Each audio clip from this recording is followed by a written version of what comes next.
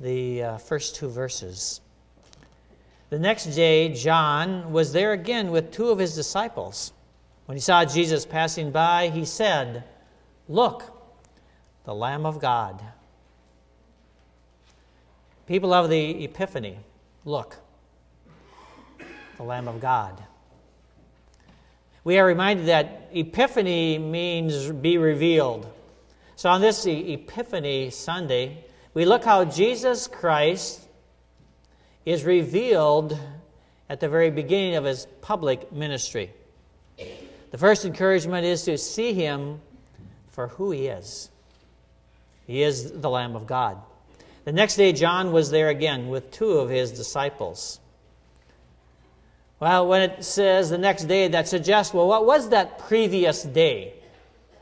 Well, that was the day in which Jesus came and John pointed him out to be the Lamb of God, saying this same phrase, and there baptized him.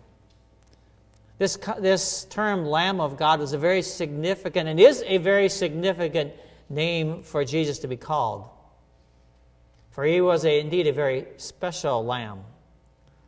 One that would, or at least should, cause faithful Old Testament believers to think of how Scripture talked about lambs.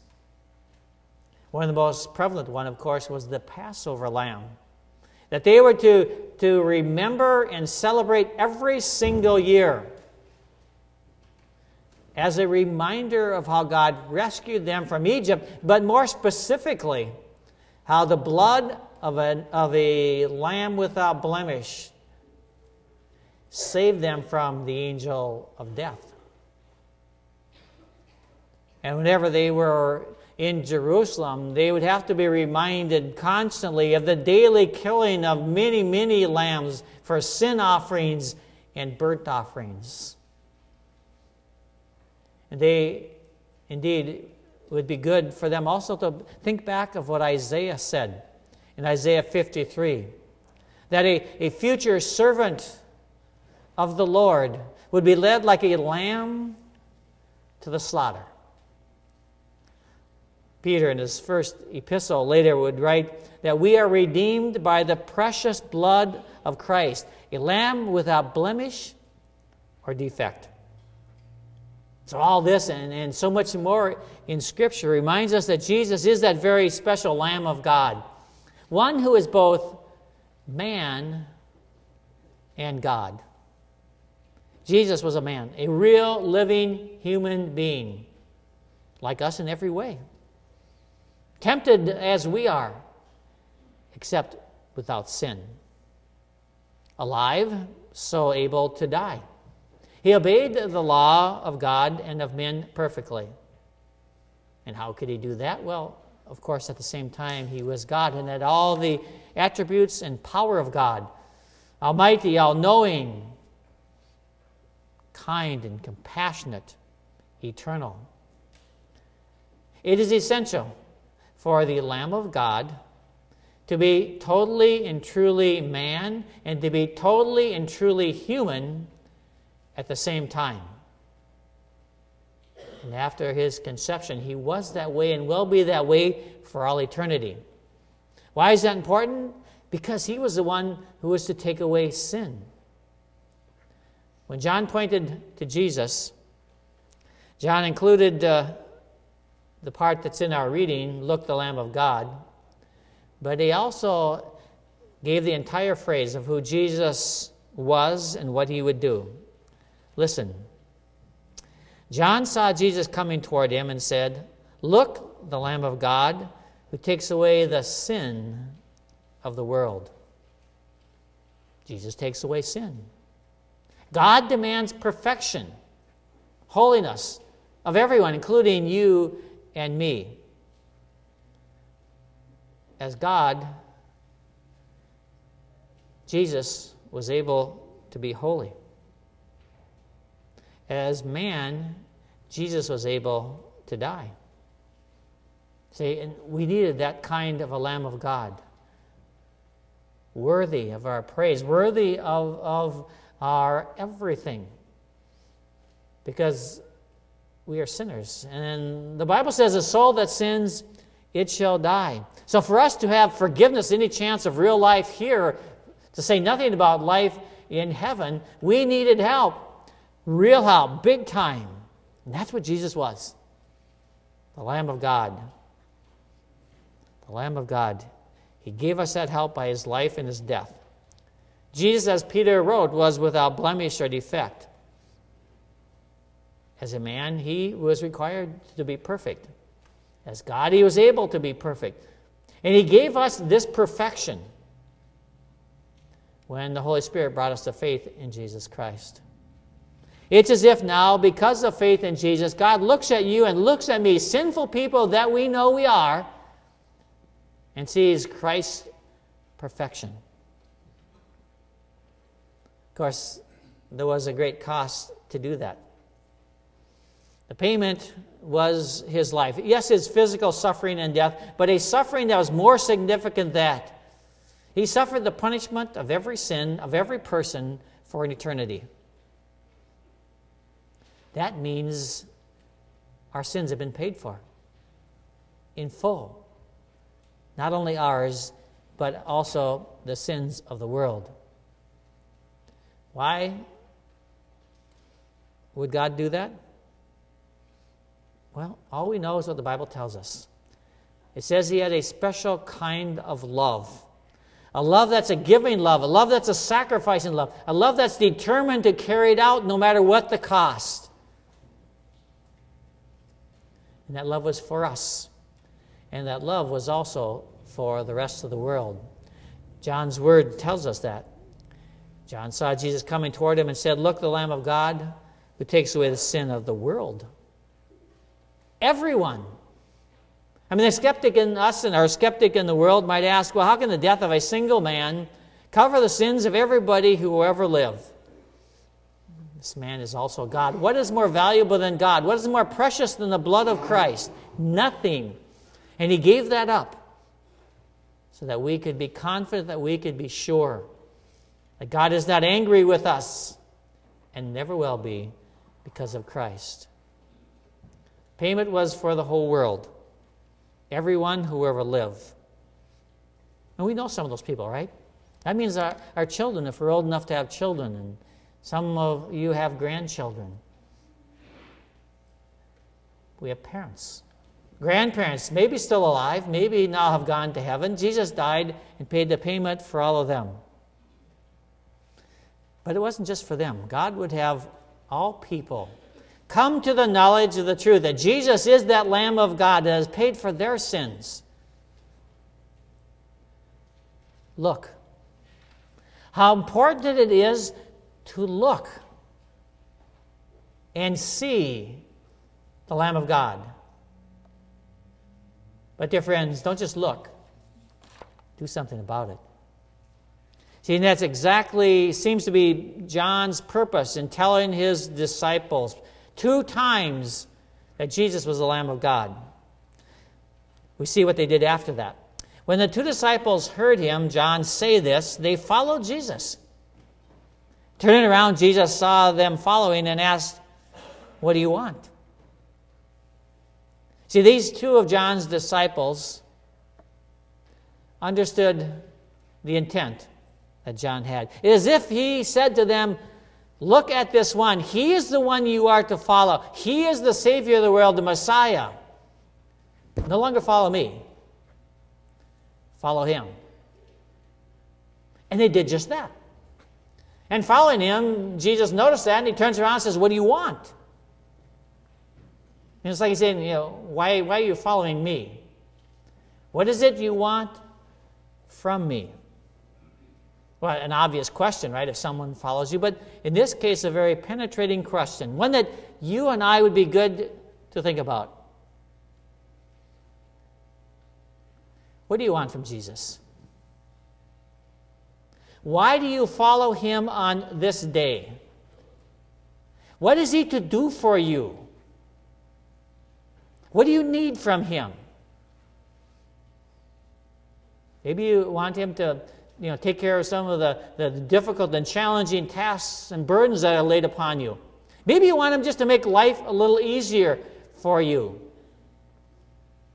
Maybe you want him to help someone that you know who is having a medical crisis at this time.